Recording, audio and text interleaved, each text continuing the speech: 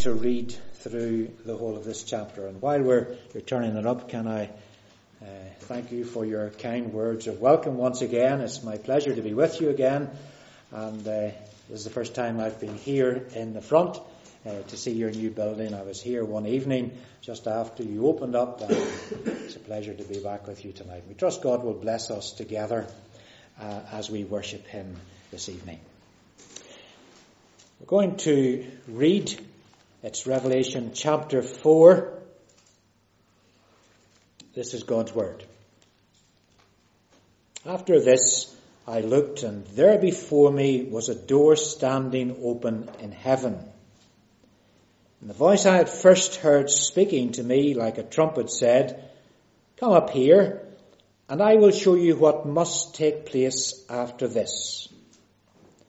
At once I was in the Spirit, and there before me was a throne in heaven with someone sitting on it. And the one who sat there had the appearance of jasper and carnelian. A rainbow resembling an emerald encircled the throne. Surrounding the throne were 24 other thrones, and seated on them were 24 elders. They were dressed in white and had crowns of gold on their heads. From the throne came flashes of lightning, rumblings, and peals of thunder. Before the throne 7 lamps were burning. These are the 7 spirits of God, or the sevenfold Spirit of God. Also before the throne there was what looked like a sea of glass, clear as crystal. In the center around the throne were 4 living creatures, and they were covered with eyes in front and behind. The first living creature was like a lion. The second was like an ox. The third had the face like a man. The fourth was like a flying eagle. Each of the 4 living creatures had 6 wings and was covered with eyes all around, even under his wings. Day and night they never stopped saying, "Holy, holy, holy is the Lord God Almighty, who was and is to come." Whenever the living creatures give glory, honor, and thanks to Him who sits on the throne and who lives forever and ever, the 24 elders fall down before Him who sits on the throne and worship Him who lives forever and ever. They lay their crowns before the throne and say, "You are worthy, our Lord and God, to receive glory and honor and power, for you created all things, and by your will they were created and have their beings." Amen. May God add His blessing to the public reading from His Word.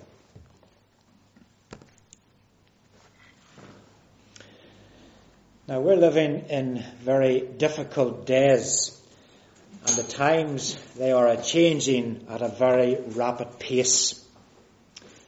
In the political realm, we have the prospect of a Trump administration. We have the Russians who are constantly threatening the peace of the world. And we have the radical Islamic State, which are carrying out their murderous campaigns, especially against the Christians. Near home we have the prospect of Brexit, whatever that will mean for us, with all the unknowns that it will bring. And even in our province, during the last few weeks, we've had the collapse of the Stormont administration.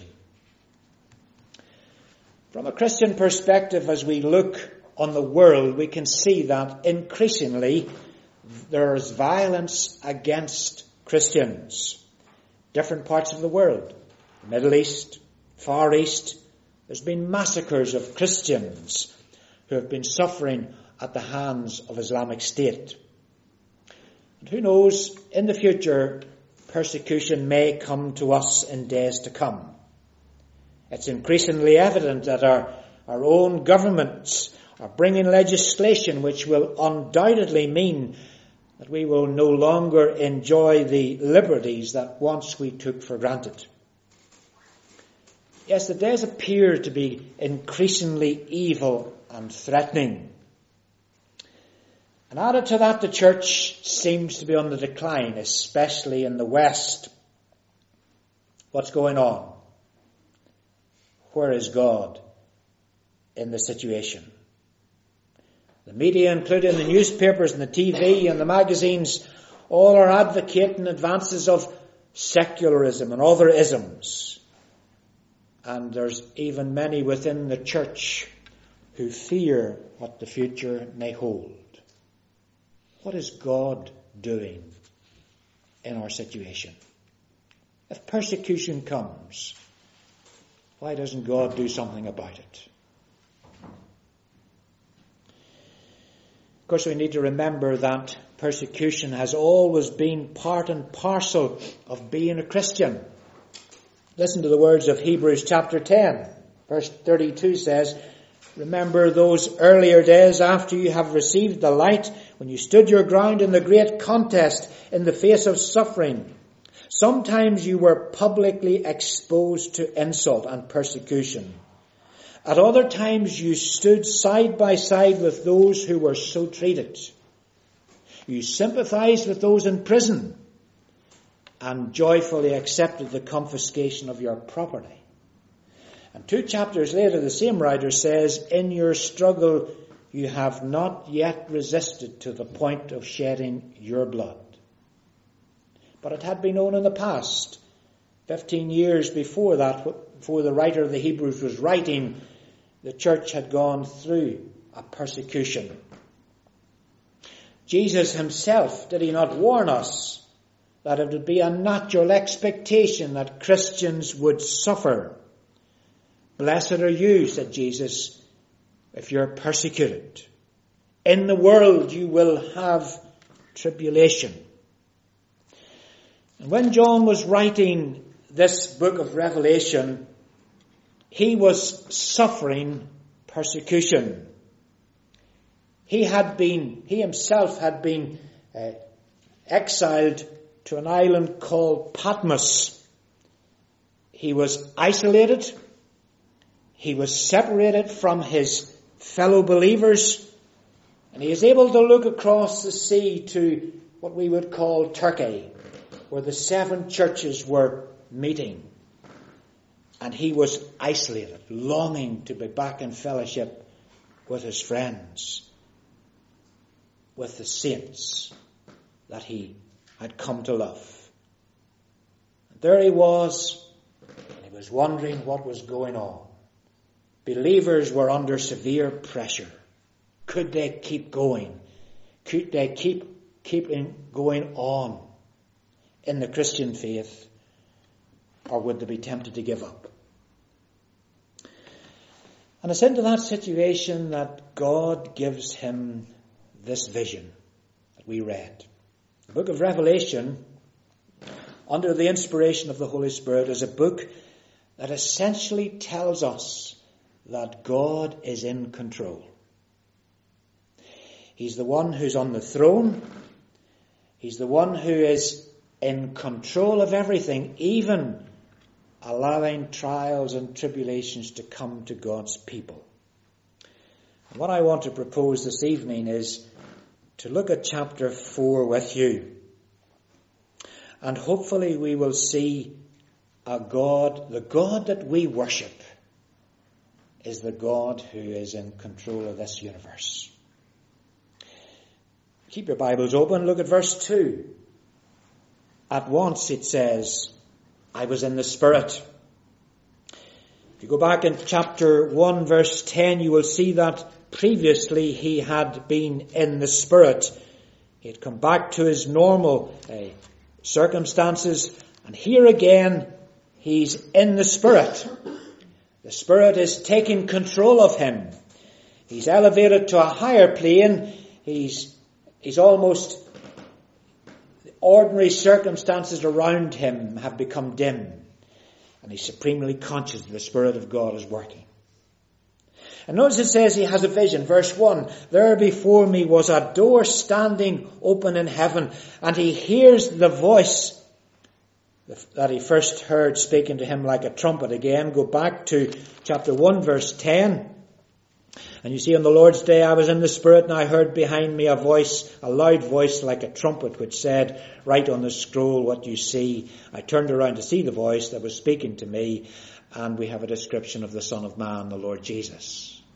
Jesus was speaking to him then, and now Jesus, the same voice, is speaking to him again.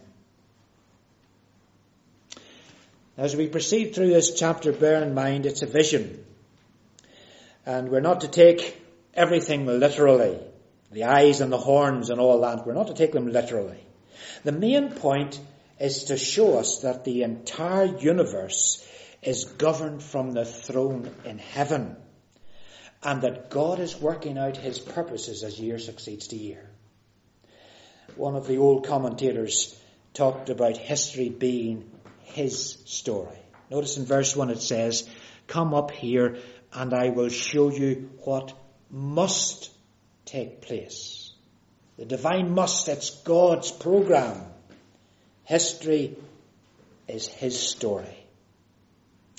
What then is the content of this chapter? Well, I have 2 points. I'm borrowing them from Richard Brooks, who wrote a commentary, I think it was called The Lamb, The Glory of the Lamb, or something like that. And the first heading is the sight that John saw. He first of all sees a throne. Look at verse 2. "There before me was a throne in heaven with someone sitting on it." Now, John immediately has a problem, for he has a vision of God on the throne. But how does he describe the indescribable? God is a spirit. So how can he describe the one on the throne? And so he says in verse 3, "The one who sat there had the appearance of jasper and carnelian, and a rainbow resembling an emerald encircled the throne." In order to describe the indescribable, he uses precious stones to describe what he sees. Jasper is the first one. It's a transparent stone, a bit like a diamond, which offers a variety of colours viewed from different angles and lights. And this signifies the infinite perfection of God in all his holiness and all his purity. Carnelian is a blood red stone, and that speaks of the uncompromising character of God's justice. Of course, the rainbow, we all know what it speaks of. It reminds us of the mercy of God. Points us back to the covenant that God made with Noah, which offered Noah peace and grace and mercy. Here in this vision that John sees, he sees one on the throne. He can't describe this person on the throne, and so he uses these 3 stones. One speaks of his holiness. One speaks of his justice. One speaks of his mercy. Isn't that the gospel? He sees the God of the gospel. A God who is holy and cannot tolerate sin. A God who is just and must punish sin. And if God is holy and must punish sin, then he will punish every one of us because we are all sinful. But it's only because of the mercy of God in Christ that any of us can escape that punishment. John is describing for us the God of the gospel. A God who hates sin, a holy God, and yet a God who offers mercy. That's the gospel. So he sees a throne and he sees God sitting on the throne. But then, notice secondly, he also sees 24 thrones. Surrounding the throne were 24, verse 4, 24 other thrones, and seated on them were 24 elders. Who are they? Well, go on, it says they were dressed in white and had crowns of gold on their heads. Who are the elders? Can I suggest to the church, the redeemed of the Lord? We get it by simple maths. In the Old Testament there were 12 tribes, in the New Testament were 12 apostles. While I'm speaking, if you want to look in Revelation chapter 21, verse 12 to 14, you will see the 12 tribes and the 12 apostles are grouped together. The 12 tribes of Israel in the Old Testament represents the people of God in the Old Testament era. The 12 apostles represent all the people of God in the New Testament era. Collectively, together, these 24 elders represent the saints of God throughout the whole of time. 24 elders, notice, they are rendering homage to the God on the throne. And then the third thing he sees in the vision is these 4 living creatures. In the center, verse 6, in the center around the throne were 4 living creatures, and they were covered with eyes in front and behind. The first living creature was like a lion, the second was like an ox, the third had the face of a man, the fourth was like a flying eagle. Each of the 4 living creatures had 6 wings and was covered with eyes all around, even under his wings. What are these strange creatures? One like a lion, one like an ox, one the face of a man, like the face of a man, the fourth like an eagle flying. What's that all about? If you go back to Ezekiel chapter 1, and you remember there that Ezekiel had a vision of God, these 4 creatures appear there as well. And if you go to Ezekiel chapter 10 and verse 22, you will find that we're told there that these creatures are the cherubim. They're the highest order of the angels, and they stand around the throne ready to serve the one on the throne. They're close to the throne. William Hendrickson in his commentary says, they are in strength like a lion, in ability to render service like an ox. They have the intelligence of a man, and they are swift like an eagle to serve. Cherubim, angels, around the throne. What did John see? He saw the throne with God on the throne. He saw the 24 elders, the saints of the ages, around the throne. And he sees these living creatures, the angels. Now you and I would have thought that the order would be God, the angels, and then the church. But it's not. It's God, the church, and then the angels. Why is that? Well, if you go to 1 Corinthians chapter 6, I think it is. Let me just check. 1 Corinthians chapter 6 and verse 2. Do you not know that the saints will judge the world? And if you're to judge the world, you are not competent to judge trivial cases. Do you not know that we will judge angels? So even the saints of God are a cut above the angels. And the order is God, people of God, and the angels. Now, I haven't looked at all the details. There's a whole pile of details there from verse 5 to the first part of verse 6. Maybe this just signifies the majesty and power of God. But don't need to go into all those details. Just want you to notice that John sees this, the God that he worships on the throne. And we'll come back to the application at the end. Second thing then is the song that John heard. From verses 8 to 11, we find that the 4 creatures, the 4 living creatures, and the 24 elders give glory and honour and thanks to him who sits on the throne and who lives forever and ever. The triune God is worshipped. In chapter 4, the focus is on God the Father. Some other time we could look at chapter 5, the focus is on the Redeemer, the Lord Jesus. But all in heaven are falling down and worshipping God.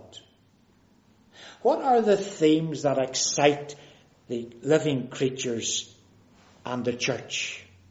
Why are they constantly, day and night, verse 8, never stop saying or singing the words that are found in verse 8 and the words that are found in verse 11.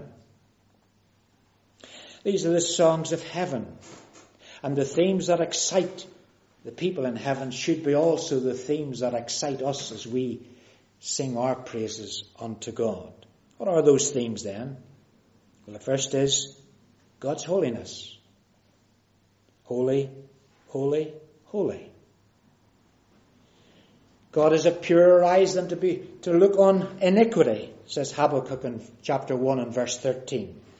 The seraphim in Isaiah chapter 6, when Isaiah had his vision of God, they said, Holy, holy, holy is the Lord God Almighty. The whole earth is full of his glory.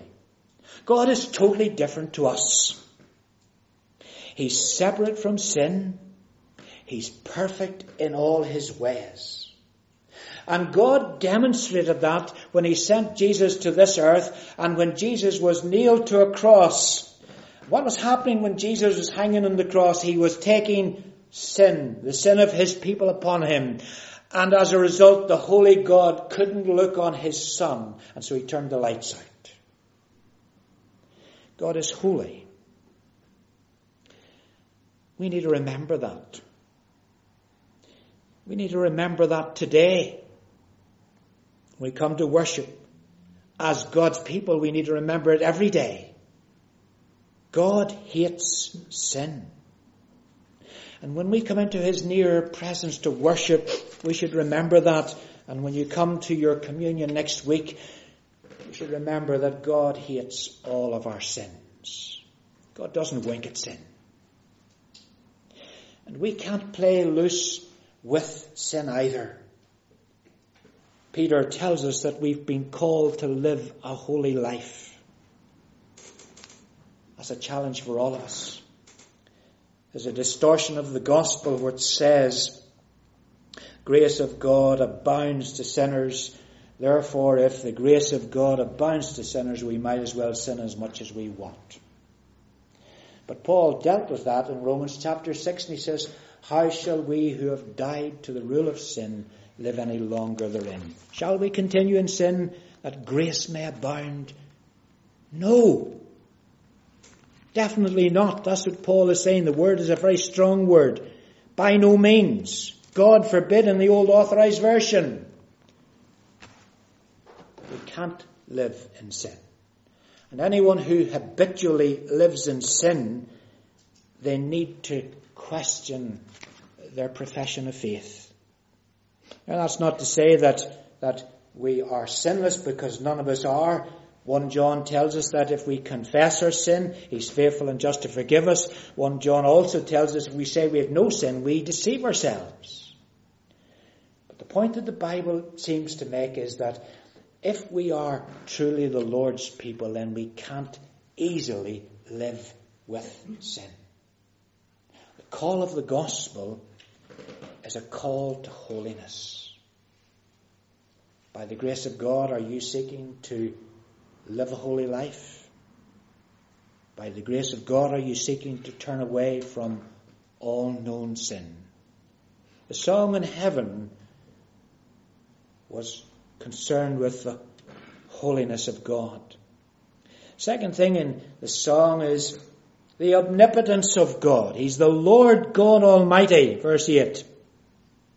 John's writing at a time when the people of God were under threat from the Roman government and a wicked Caesar who had put many of them to death. The Roman government was a powerful government, but in the light of God's almightiness and omnipotence, the power of Rome was limited. And the Almighty God was with them. And we too need to remember that in our day. If or when our government makes demands upon us that we cannot fulfill because we're Christians, we need to remember that the power that the government has here is a delegated power. God ordains the powers of the state. God is in control. He will remember his own. Though trials oppress us and burdens distress us, he never will leave us alone. They were singing in heaven about the omnipotence of God. And the third thing is they were singing about his everlastingness, who was and is to come. He's from everlasting to everlasting. In contrast to the emperors of this world, God does not come and go. Daniel chapter 2 tells us about the four kingdoms, or the four empires. There was a Babylonian, there was a Persian, there was a Greek, and there was the Roman. Each of them came, had their time in power. Each of them dwindled. They disappeared. So today, presidents and prime ministers and leaders and rulers will come and they will go. But our God remains on the throne, ruling the universe. Look at verse 11. And you see the fourth theme of the song in heaven. He is Lord and God. Now this title, this was the title that the Roman governor Domitian took for himself. And he demanded that everyone would acknowledge him to be such. He wanted them all to say, I am Lord, I'm your God. And of course the Christians couldn't say that because Jesus was their Lord, and that was the reason why they went through the persecution. Domitian demanded that people throughout his kingdom would acknowledge him as Lord and God. But they refused. And here the song in heaven is reminding them that their God is the Lord and is God. And therefore they were right to stand up against Domitian, even though it would mean that they'd be persecuted. God is Lord and God, and he alone is to be worshipped as the Lord. Friends, he's Lord today. Whether people recognize that or not, he is the Lord. Verse 10, the end of verse 10, it says, they lay their crowns before the throne. What that means really is they bow to him in submission. And that's what we have to do. Bow down to the Lord. When you become a Christian, that's what you do. You acknowledge him as Lord. But do people recognize that as we live our Christian lives? When people look at you, do they recognize that you're in submission to a higher authority? Do you demonstrate him to be Lord in your workplace? Has he first place in your home life? In your leisure, do people acknowledge and see that you are in submission to Jesus Christ? Or is it about you? Is it about me? He is Lord. Fifth theme is he's Creator. Verse 11 again. You're worthy, our Lord and God, to receive glory and honor and power, for you created all things, and by your will they were created. Bible from Genesis chapter 1 through to the end declares that God is the Creator God. Genesis chapter 1, in the beginning, God created the heavens and the earth. The word created there is a Hebrew word, bara, which speaks of creation out of nothing. There was nothing there. And Psalm 33 that we were singing together, he spoke and the earth came into existence. We believe in a Creator God. And that has been the belief of Christians down through the centuries until about 150 years ago, or just more, when Darwin had his theory of evolution in the species. And since then, that theory has become an accepted fact by the secular media. And if any Christian believes in the creation by a sovereign God, then they're considered to be dinosaurs, out of touch with reality and against science. And the devil has been so successful here in getting people to think that we haven't been created, but we have just come into being by a random selection of cells coming together.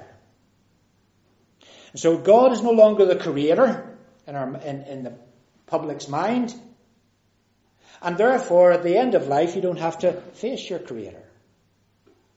If we're just a species or a random selection of species, then, well, if we don't like somebody, we can do away with them. Euthanasia. Abortion. Doesn't really matter. We're just a random selection of atoms or whatever it is. So God has been cut out of society. And people no longer need a God. The whole of life has been affected by this teaching of Darwin. Now, there's a number of young people in here tonight, and you'll be faced with all kinds of questions about creation. I'm a simple kind of person. The way I look at it is this. I believe that God is the creator. I believe that for a number of reasons. But number one, because the Bible tells me, and I have respect, this is God's word. But as well as that, I believe that God is creator because I don't think that I'm just a random selection of cells. And you aren't either. The Bible tells me I'm fearfully and wonderfully made. I keep telling my wife that I'm fearfully and wonderfully made. Sometimes she accepts it, sometimes she doesn't. But you even think of your eyes. Special. Think of your DNA. You're not the same as my DNA. Mine's not the same as anybody else's. We are uniquely made by God. And I was reading the other day about snowflakes. And apparently there's a different design for each snowflake. That's not a random selection, is it? This is the touch and the mark of a creator God. And so for those reasons, I believe in a creator God. In schools, they're taught that evolution is a fact. It's not a fact. It's a belief. Science can't prove evolution. Science can't prove creation either. You have to believe one or the other. I believe creation because, to me, there's less difficulties in believing in a sovereign God who creates individuals than this world came together by a random selection of cells. And so, young people, you don't need to be embarrassed by it. You might get called names and all the rest of it, but to hold on to create God as a creator is all right. The Bible teaches it, and there's evidence out there to suggest there was a God who created us different and wonderful. Song in heaven was that God is creator. Finally, overall, the song tells us that God is sovereign. He rules the world. Yes, even in the midst of the uncertainties around the world leaders at present, it is good to be reminded that God rules from heaven. I started the service this evening by reading from Isaiah 40, one of the most wonderful chapters in the Old Testament. It tells of a God who looks down on the world and he sees the nations and they're just like a drop in the bucket. Now, when you go home tonight, put one drop into a glass or into a bucket or whatever. It'll disintegrate. You'll not see it again. And that's how God sees the nations. They're insignificant. It says he sits above the circle of the earth and its people are like grasshoppers, insignificant.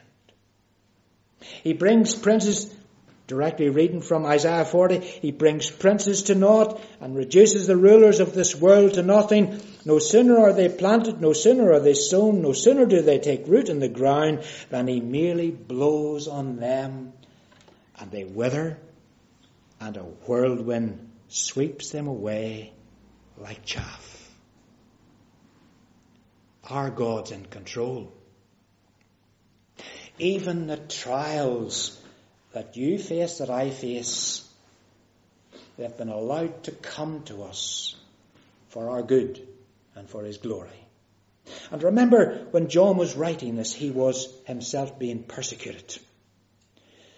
And he was being reminded that even that persecution was part of the sovereignty of God and his sovereign purposes. God knows everything about you and me. No details surprise him. Why were you born in Northern Ireland or England, or I think that's everybody here? Why were we born in this part of the world and not born in Cambodia or Russia or China? Why had we the privilege of hearing the gospel from our parents or from our friends, brought up in a Christian environment and not in a communist world? It was because God, before you were born, had plans and purposes for you.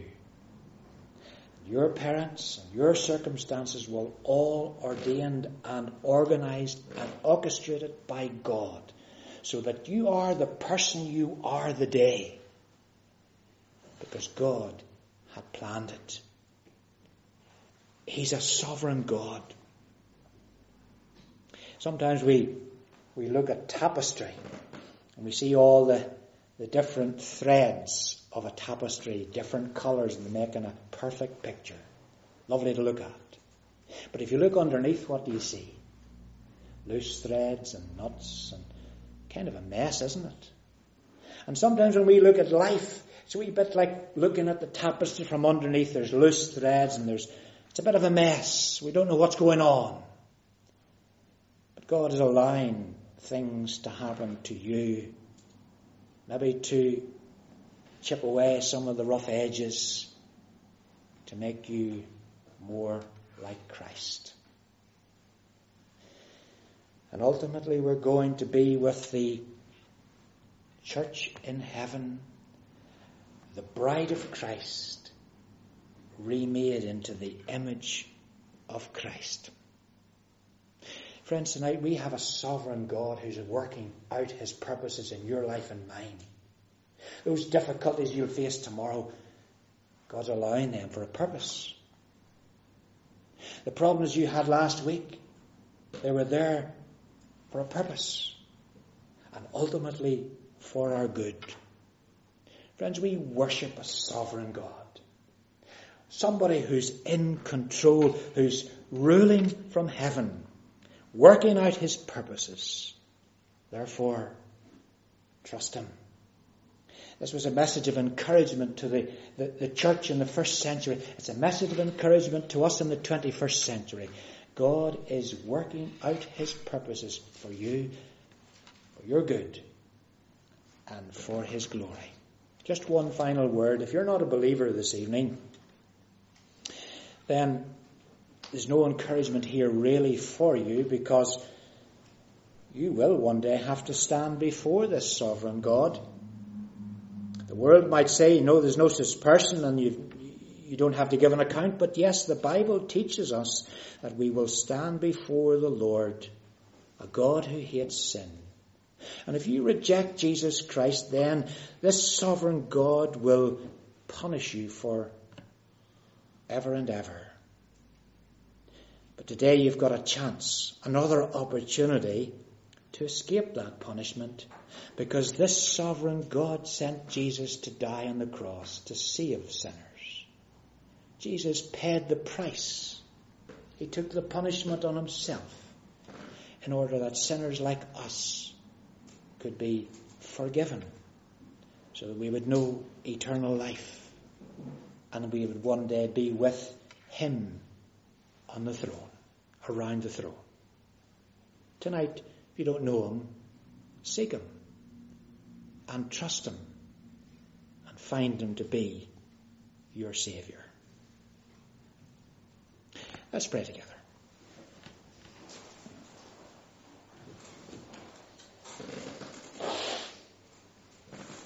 Heavenly Father, we thank you for your word. We thank you for this chapter that gives us great encouragement to believe in a God who is in control of everything.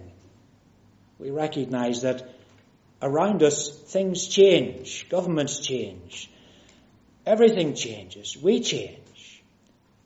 But you're the God who does not change. And you're the God who rules. Lord, give us confidence to face tomorrow, knowing that you are going before us and you're working in us and through us, and you're working to remake us into Christ's image. Lord, write your word in our hearts. Give us confidence in you. Give us confidence in a God who's in control. Give us confidence to trust this God in all of life. Lord, you know circumstances that are not nice in our lives. You know the difficulties and the trials and the tribulations that some of us have to face. Lord, we pray for grace, and we pray that you would enable us to look to you and to trust you to take us through those situations. Some are going through very dark and troublesome times.